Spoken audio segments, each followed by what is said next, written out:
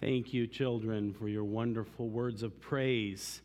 Jesus, He is always the same. He is the one we can hope and rest in every single day. So thank you, children. Thank you to Joel and Anna for their hard work in putting that together and getting them all on the same page. This is a first. If you didn't notice, they sang in harmony. It's first for children's choir, at least in a long time, and that's exciting. A lot of work and effort went into that. I want to thank the ladies, too, for the wonderful song. And you may have noticed that one key person of that group was missing today, Miss Foltz, who's is really the leader of that group. She's not able to be with us here today, and so I'd like to take a moment here to pray for her. She hurt her leg this week and just having a lot of trouble moving around, and so we want to just uplift her here before we get started into our sermon. So would you join me in prayer? Our great and good God, we thank you for music. We thank you that you are the creator of music, and we thank you that we can use it to praise your name, to sing of your praises, to lift you up and exalt you as our great God. Lord, we thank you for the many people who spend so much time investing into skillfully presenting music for your glory. Lord, we especially think now of Miss Foltz and her many years of leadership in the ladies' ensemble. Lord, we pray that you will be with her just now.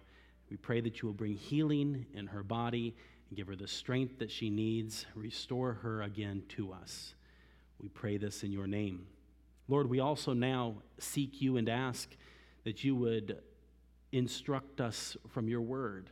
Lord, I pray that we would know the truth. Lord, I pray that as we come to this, the most important statement of faith doctrine, that we would understand. I pray especially, Lord, for those here today who have not been saved, who have not received your salvation. I pray that your gospel might go forth this day. I pray that your Holy Spirit would work in individual hearts. And Lord, we pray that you will draw those who do not know you to yourself, and that today they would believe on you and receive your glorious and wonderful salvation.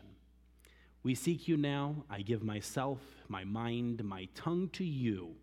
Pray that you would speak through me in this time and glorify your word, and may it have free course, we pray, in your name. Amen. If you would please take your Bibles and turn with me to Romans chapter 6. Romans chapter 6. As we continue down through our series, We Believe, a study of our church's doctrinal statement, we have studied the Bible, God's holy word. In the Bible, God has revealed himself. God has given to us vitally important information we need to know about ourselves, particularly our condition as sinners. So in our statement of faith, we have a statement regarding the Bible, a statement regarding God, and a statement regarding the fall of man and all mankind of sinners. And we have looked at those, and those are vitally important as a foundation base as today we come to our next point in our statement of faith, the salvation of man. The salvation of man. Our statement reads this: we believe that man is helpless to save himself, and that salvation is a gift of God received solely by faith in the substitutionary work of the Lord Jesus Christ, who bore our sins in his own sinless body on the cross, thus exchanging places with the believer. Our statement of faith lists 3 references, and again, has been true with all of our statements. They just touch the surface of the doctrine. But those references, if you'd like to write them down, or you have them there in the statement of faith, your copy, is 1 Peter 2:24, Romans 6:23, and Ephesians 2:8 through 10. Again, these are just, you might say, the core basis of the statement of faith. In some respects, all of the New Testament, and even, in fact, the entirety of God's Word, expands and builds upon the vital truths of the gospel, concisely stated in these three specific selections. Look with me at Romans 6:23. For the wages of sin is death, but the gift of God is eternal life through Jesus Christ our Lord. I hope that verse is very familiar to you. In our family Bible time, we have that as a verse that is reviewed every single year in Bible memory because it is so important. But I hope that as it is familiar to you, you have not lost the incredible reality, truth, significance, glory of that verse. It is, in some ways, a concise statement of man's problem and the solution of it. The wages of sin is death. If we look back a few pages in Romans 3:23, we find out, for all have sinned. As we've learned in the last 2 weeks, as we looked at the fall of man, we have learned that we as men have inherited the sinful nature, the sin curse passed down from Adam. And individually and personally, we all, by both nature and actions, are sinners. For all have sinned. I told you when I gave my introduction to the fall of man 2 weeks ago that it was the most unpleasant part of our entire doctrinal statement. And then some of my kids came to me and says, I did not like either of those sermons you preached on sin. And you know what? Amen. I didn't like them either. But they're important. In fact, actually, we're not going to spend a lot of time on sin here today because we already spent 2 weeks on it, but we have to spend a little bit of time reminding you of it. Because when we understand sin and its true awfulness, it is only then when we can understand the gospel. The good news. The good news becomes more precious, becomes ever so greater when we understand the bad news. That's why it's good news. Look with me here at our key verse, Romans 6:23, for the wages of sin is death. Wages, what's that? Some of you might not know what that is, especially children. You don't get wages. Most of the time we don't use the word wages except when it comes to taxes. What are wages? Wages is when you do a job and you get paid for it. I wonder, how many of you have ever done a job that you expected to get paid for and you never got paid for it? Some of you. You know what? Sin always pays. That's one thing you can count on. It's dependable. Sin always will pay the wages. And what are the wages? When you do sin, what's the payment for sin? What is it according to this verse? For the wages of sin is death. As we learned from Romans chapter 5, that by one man, Adam, sin entered into the world, and death by sin. Adam would have lived forever. God created us to live forever. We think 92 years old or 100 years old is just unbelievably old. No, it's as if you were an infant in the original design of how God created man. No, God created us to live forever, but sin is the curse that brought death. When we think of death, oftentimes, especially seems this time of year, there's an obsession with death. Well, we think of it as really in a small way of what it really is. The word death, the concept of death, is specifically that of separation. When we think of physical death, it's when your spirit is separated from your body. There's death of relationship when there is separation. That's why when Adam and Eve sinned, there was a death of a relationship. And then their bodies began to die to where there was a physical death of the separation of soul and spirit. Or not of soul and spirit, but of the body and the spirit.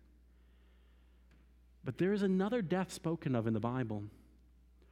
Way back in the last chapter of the Bible, it speaks of something called the second death. It speaks of a judgment. This death in Romans 6:23 is not just physical death. It is the death of a relationship each one of us have with our God. It is physical death. And it is eternal death in judgment. The judgment that is described as the lake of fire. The lake of fire is said to be the second death. And you might think, oh, no, I'll be okay. Hebrews tells us that it is appointed unto men once to die, and after this, the judgment. There is a judgment for sin. Sin always pays.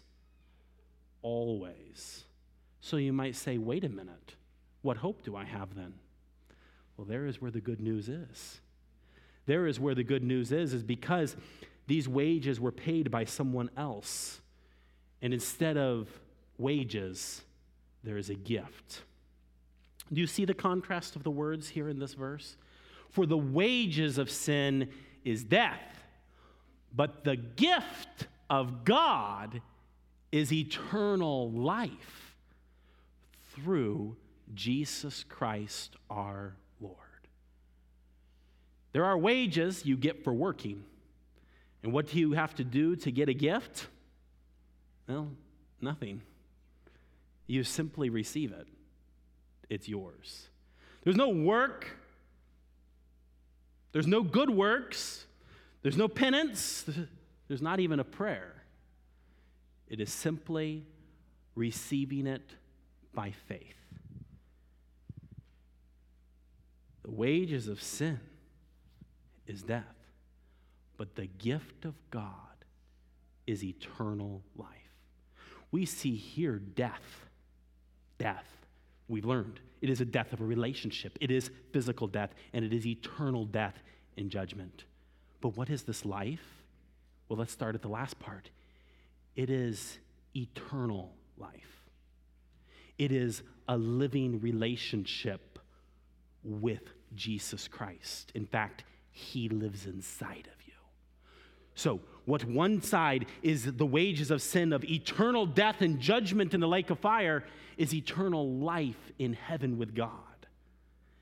The death of a relationship is reconciled, and the life is Christ in you and I, the hope of glory. You might say, what about the physical death? Well, there's a sense in which that still continues. But it is amazing at how the scripture changes the term and changes how it is spoken of when it deals with one who has received this gift. It refers to it with terms like sleep, or the death of his saints is precious in his sight, or for me to live is Christ, but to die is gain. You see, when there is everlasting life, that physical death, the valley of the shadow of death, is not something to be feared, for the Good Shepherd is right there with us through it, who will guide us right into the glories of heaven, where we will find the streets of gold, where we will find there the tree of life. For the wages of sin is death, but the gift of God is eternal life. This morning, do you have life, or are you waiting for your wages? This verse has so many pieces to it. We learn about the wages of sin. We learn about the gift of God. But how is this gift of God received? Look at the last phrase. Through Jesus Christ our Lord. This gift is absolutely, 100%, totally, completely free to each and every one of us. But let me tell you, the value of this gift is priceless. it's priceless. And the amount paid for this gift to be given to you is priceless. Which causes us to turn to our other key passage. Would you turn with me to 1 Peter chapter 2,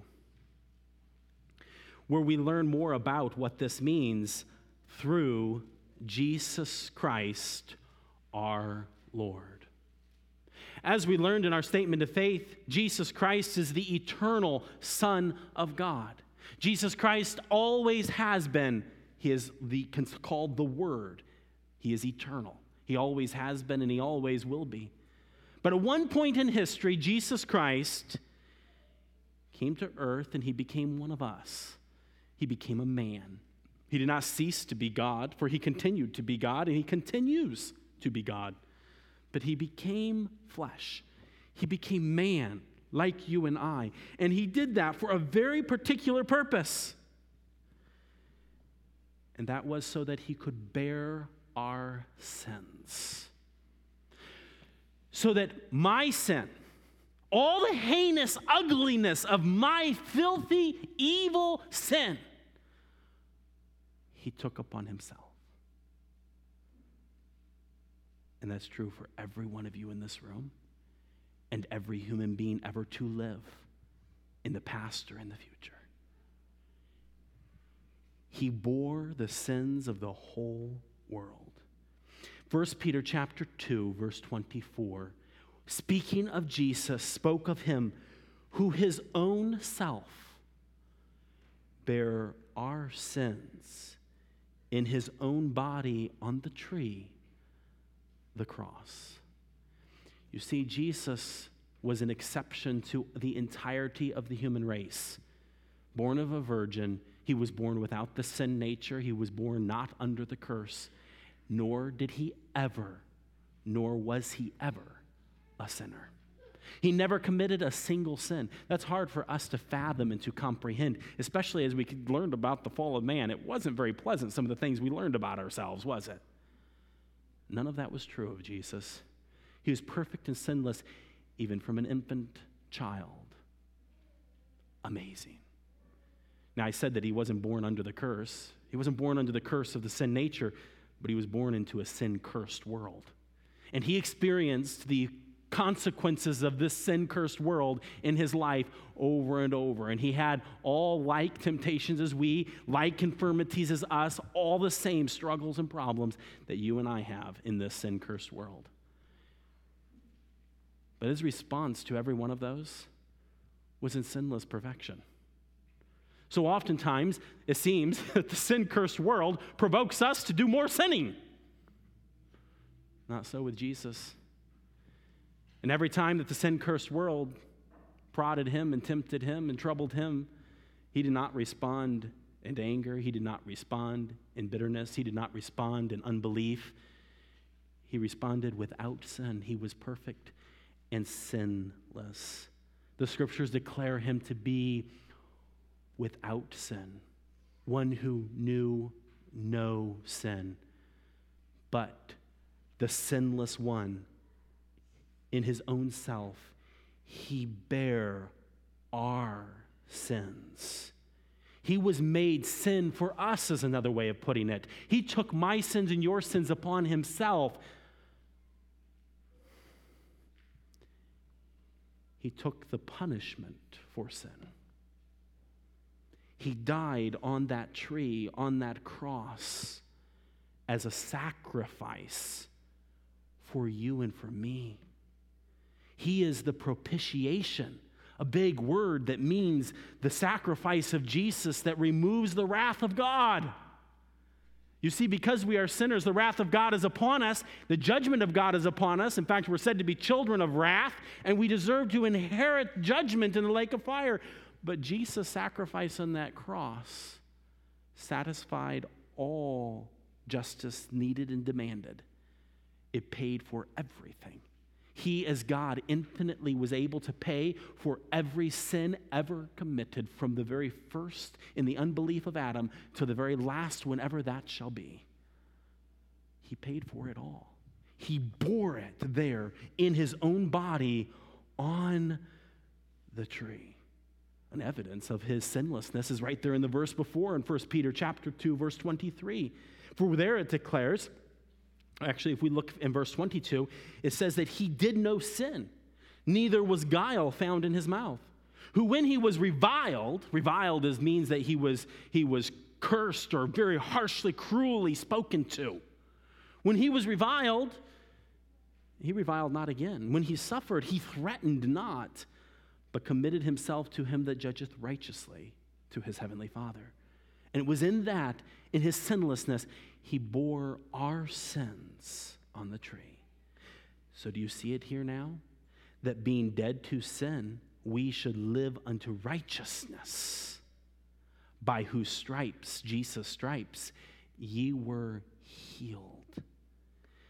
We are dead to sins. We live in sin. We're dead in sin. But here we can have life in righteousness. It's not our righteousness. We find out in Isaiah that our righteousnesses are as filthy rags. Who wants to put on filthy rags? Go scrub the toilet and then get dressed in that clothes. That's just not even, that's a horrific picture in your mind, right? That's not even gross enough. Our righteousnesses are as filthy rags. Our righteousnesses are as the leaves that fade. You know, see these trees? They come with gorgeous, beautiful leaves. They even turn beautiful colors. And they fall, and what happens? They just turn into dirt. I mean, you can hardly even preserve them for a few seasons. That's what our righteousnesses are like. But when Jesus died and rose from the dead, he clothes us in his perfect righteousness. And we can live the remainder of this life in his righteousness. We who are sick and dead to sin can be healed. Do you see how we're healed, though? We're not healed by keeping the law. We're not healed by religious ceremony.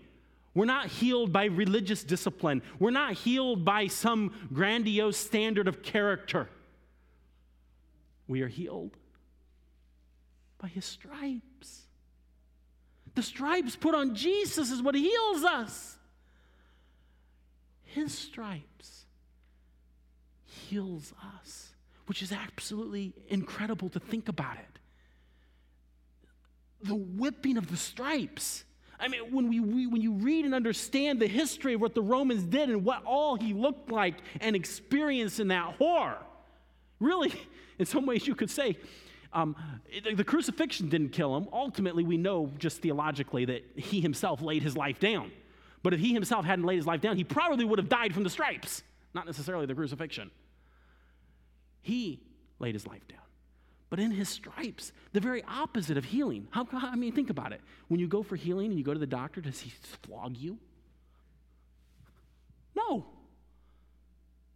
That's kind of the parallel contrast.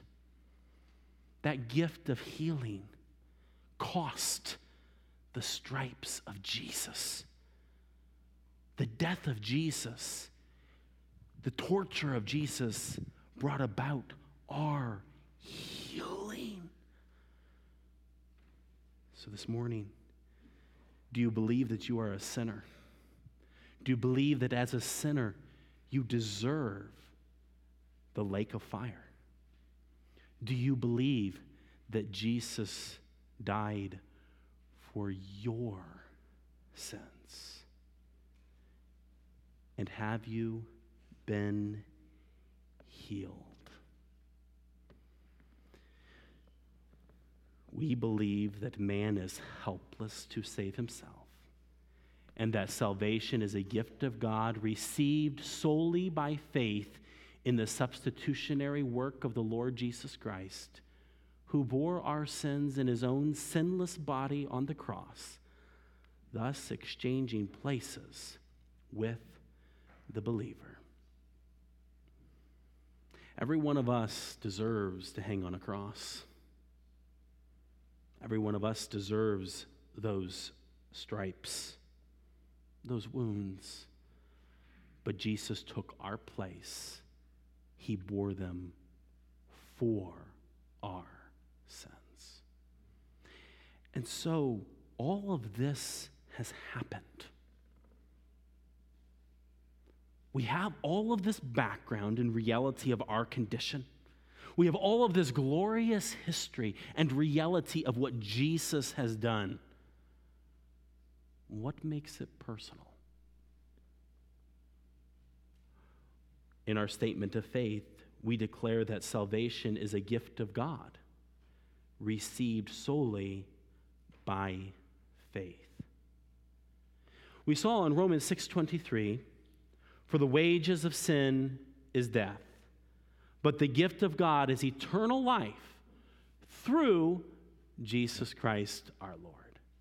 We see here in 1 Peter 2:24 that Jesus Christ our Lord, who his own self bare our sins in his own body on the tree, that we being dead to sin should live unto righteousness, by whose stripes ye were healed.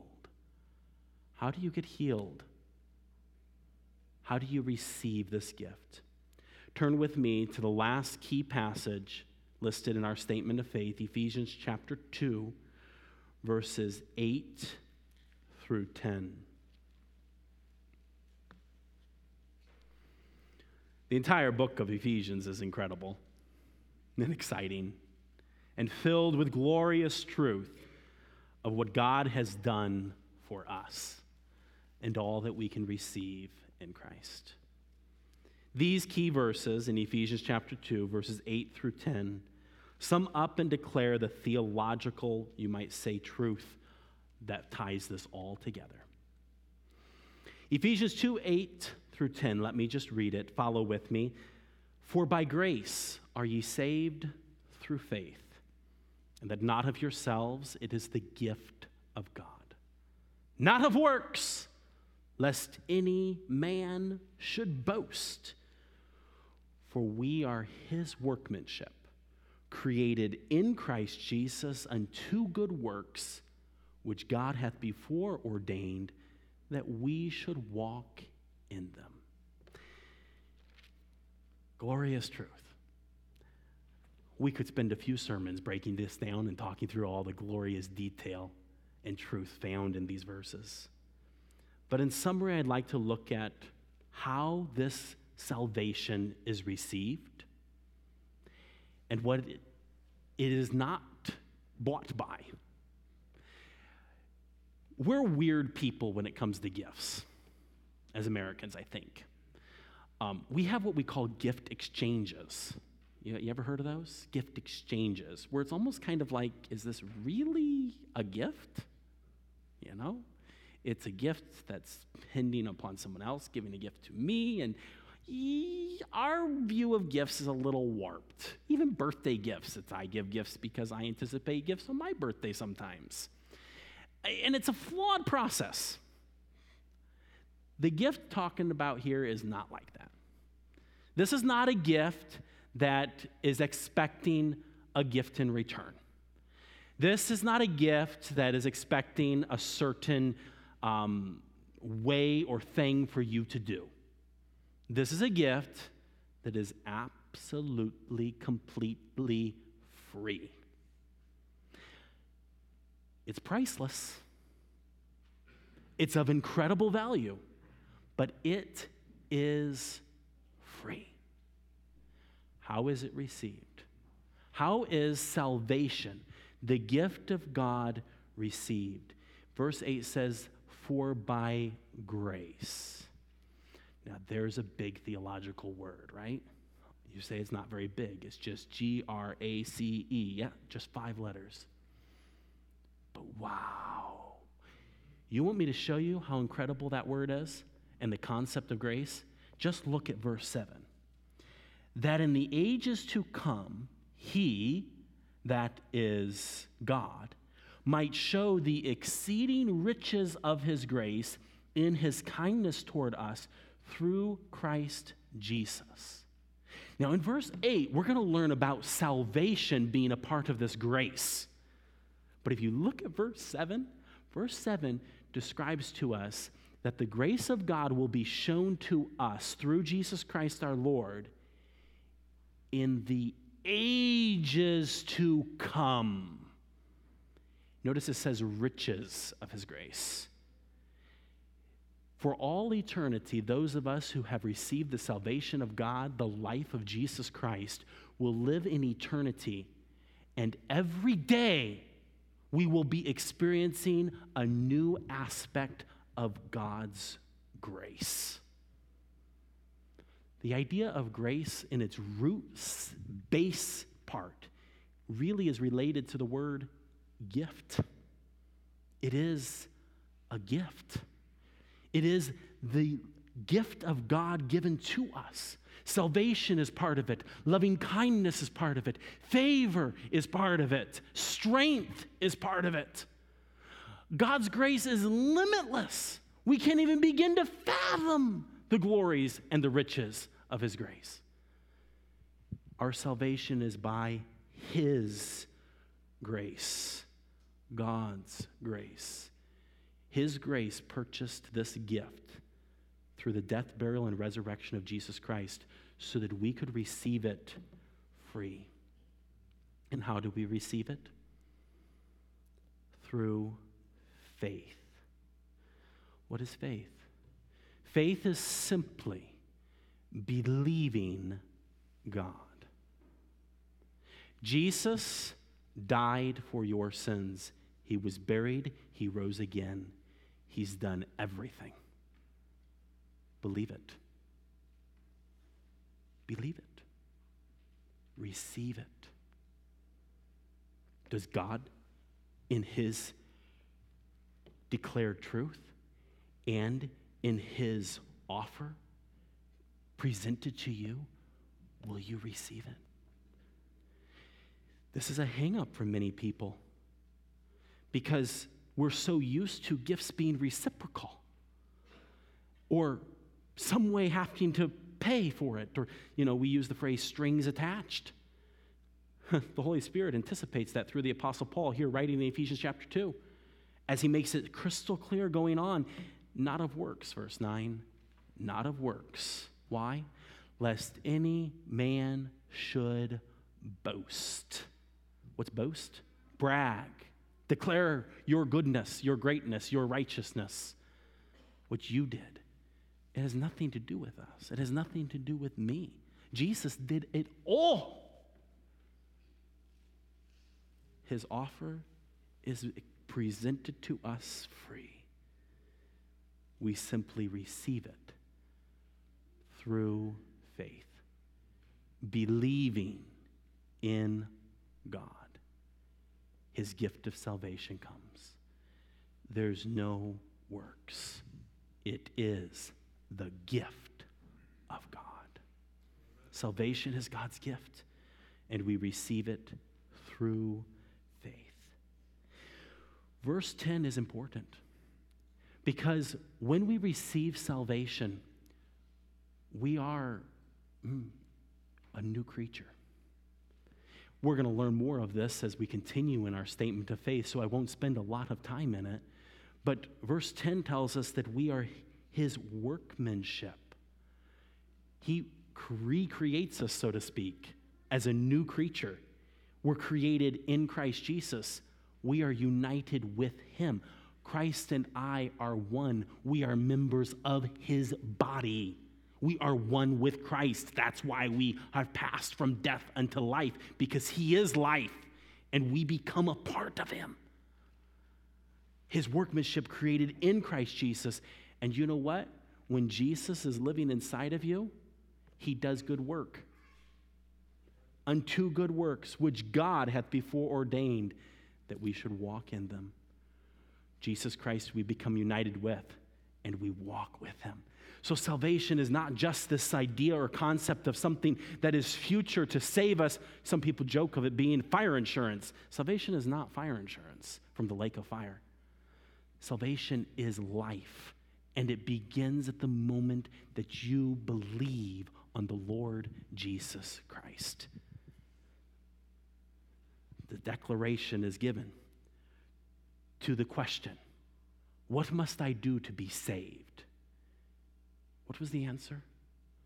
Believe on the Lord Jesus Christ, and thou shalt be saved. We believe in him, and salvation comes only through him.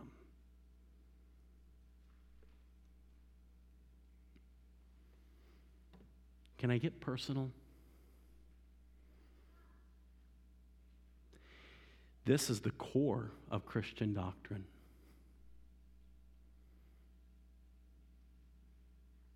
But sometimes we do not value it as lightly as we ought to. We forget. That's the reason why we have communion.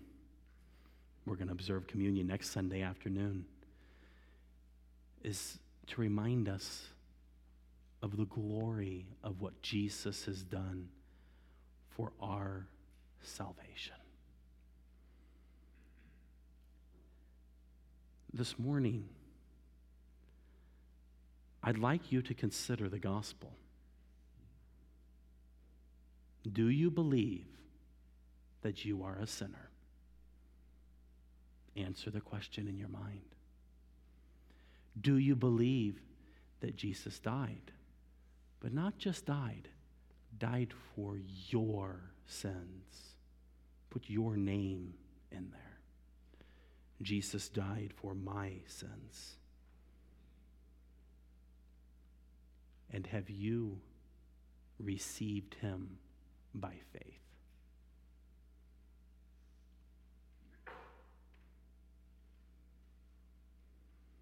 These are life-changing questions.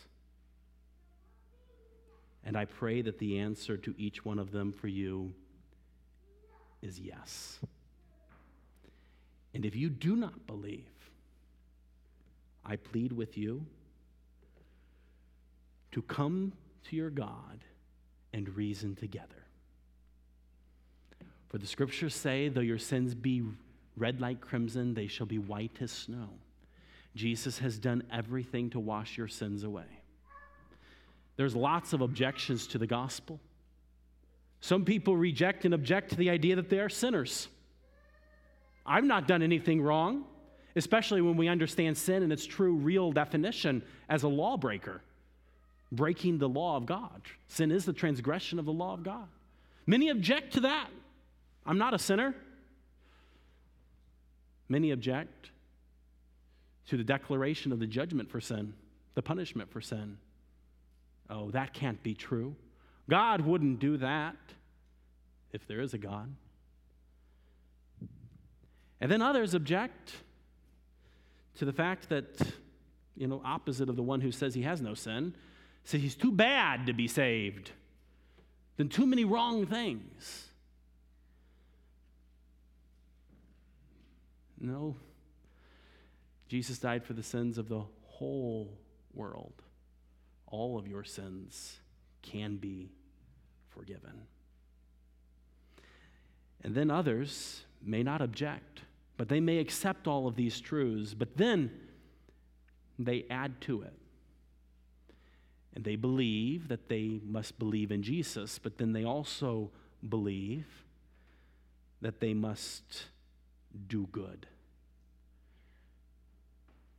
And that's mixing up the gospel. It's not of works. It's not of works, lest any man should boast. These are all things that really, it all comes back to faith in believing what God has said.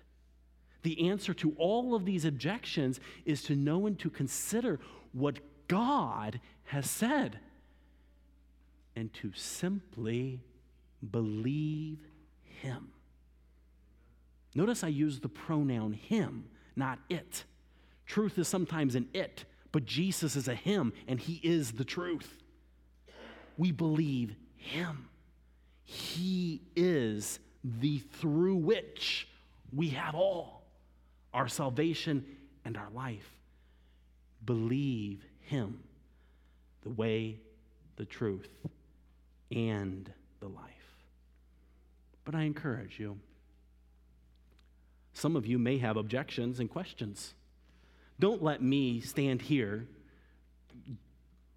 and casually dismissing objections cause you to sit back and say, but what, I guess I can't ask my question.